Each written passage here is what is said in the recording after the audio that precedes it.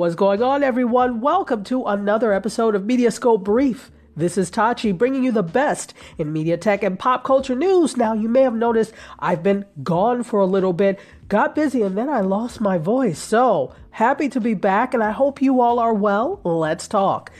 If you are lamenting the fact that your iPhone does not have a headphone jack, lament no more, because they may be coming back. So there are new leaked photos of the iPhone SE 2 that shows Apple bringing back the headphone jack.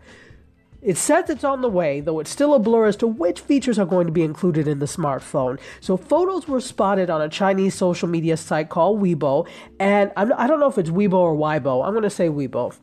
And posted on the likes of TechCrunch, and this supposedly reveals the second generation of the iPhone SE.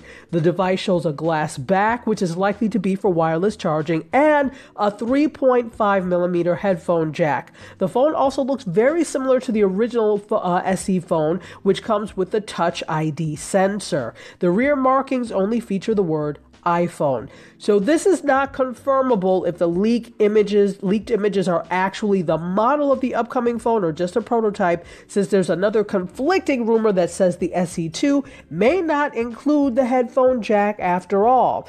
And yet another report states that the iPhone SE2 may be equipped with an A10 processor, 2 gigs of RAM, and either 32 or 128 gigs of storage configurations. Whatever happened to 64? Why did they jump?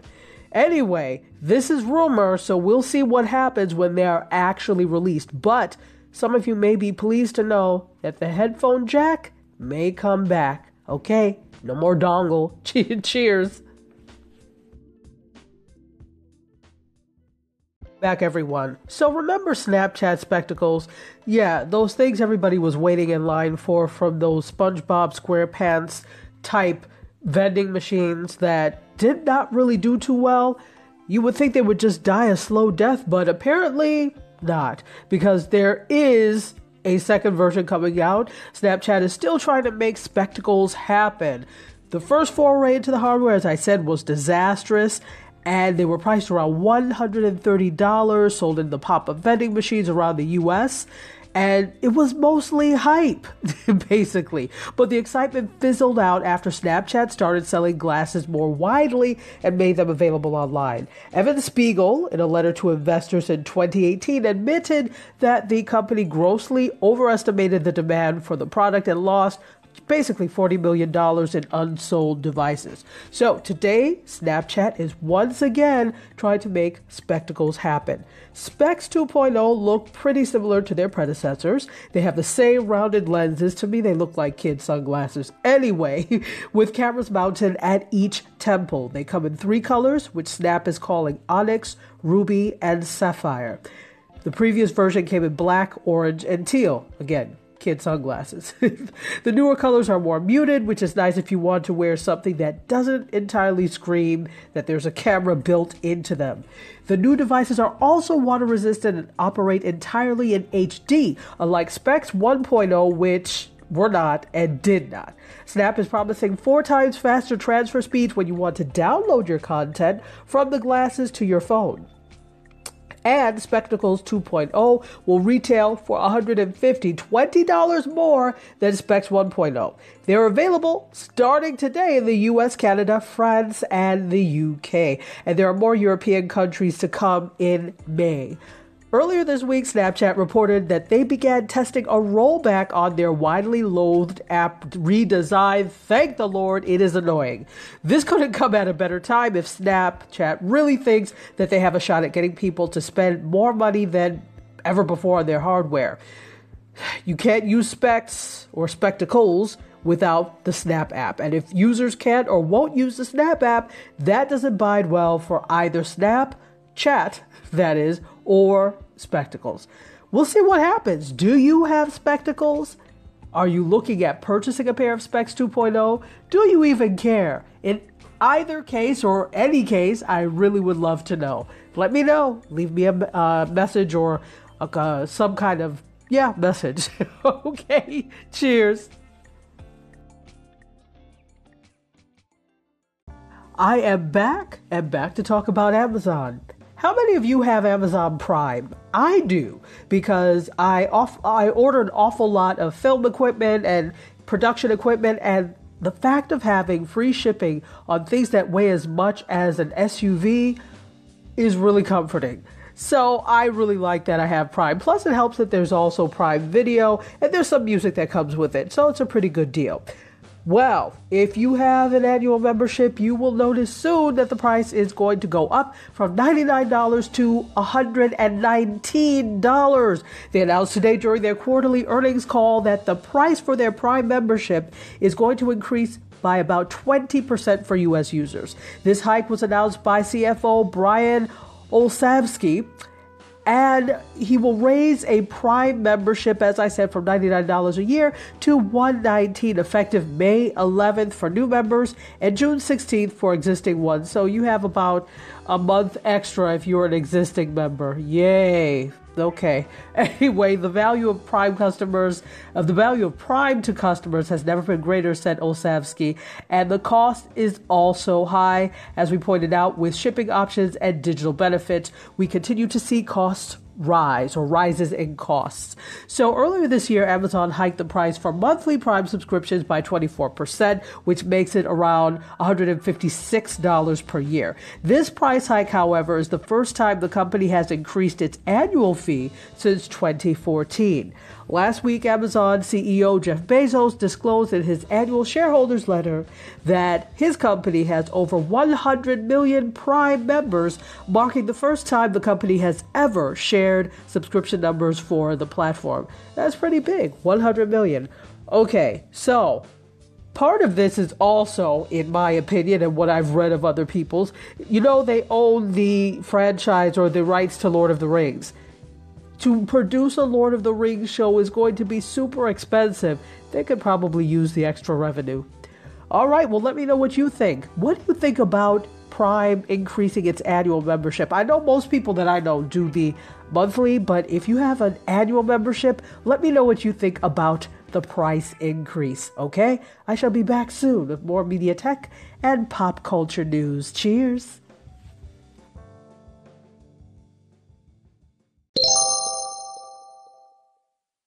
Hello, welcome back. So let's talk a little bit about this whole MoviePass thing. Do any of you subscribe to MoviePass? Well, they are killing repeat and unlimited movies, and it's going to cost you $10 more a month if you are not careful. So MoviePass remains $9.95 per month for an annual subscription, but there are two significant changes to the terms of service, which are designed to throttle the number of MoviePass users in theaters. Before, you could see a movie every day. Now you're capped at 4 tickets per month. So instead, subscribers now receive a 3-month trial to iHeartRadio All Access, one that automatically converts to a $9.95 monthly subscription unless you contact the radio service to cancel. And MoviePass terms of service makes it all clear in caps. Quote, the service prohibits repeat viewings of the same movie. So MoviePass and iHeartRadio announced the bundle promotion on April 13th when it was pitched as a new option for MoviePass subscribers. However, it's currently the only subscription offered on the site, and users have to dig deep into the MoviePass terms of service and, well, not terms of service, but the frequently asked questions to learn that they will become paying iHeartRadio subscribers after the trial period if they fail to cancel. So you'll look at your bank statement and say, what the hell is this $9.95 for? Yeah, it's that. iHeartRadio filed for Chapter 11 bankruptcy protection in March. The MoviePass repeat policy comes into service just as Disney releases Avengers Infinity War, which I am going to see tomorrow, a Marvel film that is expected to inspire repeat viewings from a raft of passionate fans. So in a statement released Friday, MoviePass said that the move to block repeat viewings falls within our continued effort to limit fraud on our app. Fraud? What's the fraud? You just go to see the movie several times. Anyway, I digress. Let me move on. So the MoviePass statement also suggested that swapping unlimited movies to a 4 per month cap, and an auto-subscribing radio service was designed as a promotional service for its users. They say, we're continually testing various promotions with different partners, and the current iHeartRadio deal is consistent with that approach. This does not mean that our unlimited subscription will be offered in the future, or will not be offered in the future, excuse me. Yeah, all right, well, I don't subscribe to MoviePass anyway, but if you do, know that these are some of the changes, and these are all aimed at trying to get you to be there less. Okay? Cheers. Finally today, everyone, let's talk a little bit about Avengers Infinity War. Yeah, you knew I wasn't going to get away with not talking about it today. Disney will be the first studio to cross the $1 billion mark at the domestic box office this year, thanks to Black Panther and Avengers Infinity War. But that's not it. The Burbank, California-based studio will set a new industry record in regards to crossing the 1 billion threshold faster than any other Hollywood studio. And there's a very good chance that Disney crosses the 1 billion mark by the end of the day today, which we don't have the numbers in yet, but we shall see if that's the case. In which case, it will have taken them 117 days to reach that feat. Through yesterday, including Avengers Infinity War's $39 million, they made $39 million yesterday, which was opening day. Disney counts $953.2 million according to deadline calculations, so they only need Infinity War to gross $46.8 million or more today to get to the $1 billion. Should Infinity War fall short of that amount of cash today, then Disney crosses the $1 billion tomorrow. So we'll know whether or not that's the case already. So some early things have come in, but we don't quite know yet, even though today is basically over in the US anyway. So that would make it 118 days, which is still an industry record. Good for them. So currently at this point in time, the industry estimates figure that Infinity War could make between 90 million to 100 million on its opening Friday, but realize that that figure includes last night's 39 million previews, which is the best ever for a Marvel title. This is the third year in a row that Disney has beat its rivals to the $1 billion stateside, according to Deadline Hollywood. With this year's record, Disney beats their previous all-time 2016 record of 128 days and their 2017 second-place notch of 146 days. This is all to get to $1 billion. Universal has the fourth fastest record to 1 billion, reached in 165 days back in 2015. And roughly 88% of Disney's $1 billion this year came from Black Panther, of course. They're estimated it's almost 700 million, 6.83 million through yesterday. Infinity War and Star Wars The Last Jedi in 2018 have a carryover haul of 102.9 million. Now, if all of that boggles your mind, just know that it's a hell of a lot of money. So, I am going to see the Avengers Infinity War tomorrow. I cannot wait. People have asked me how many times I'm going to see it, because I saw Black Panther 3 times.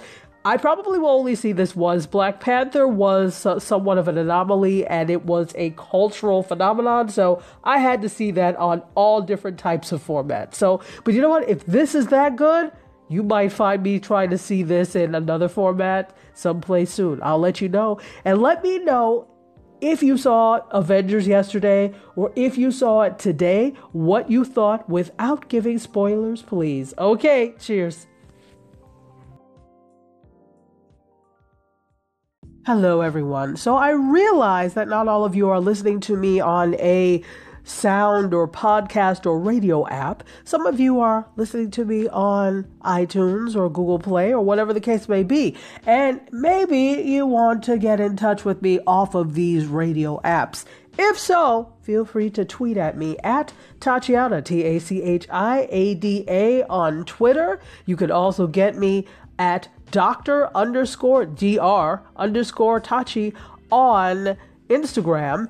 And if you're interested in Mediascope, hop on over to Facebook and look at the Mediascope page and like the Mediascope page and share the Mediascope page. It's facebook.com/Mediascope16. And there I share just about daily all the news, the media tech and pop culture news that is going on in the world. In any case, I love you for listening, and I will be back hopefully this weekend. If not, I'll talk to you Monday. Cheers.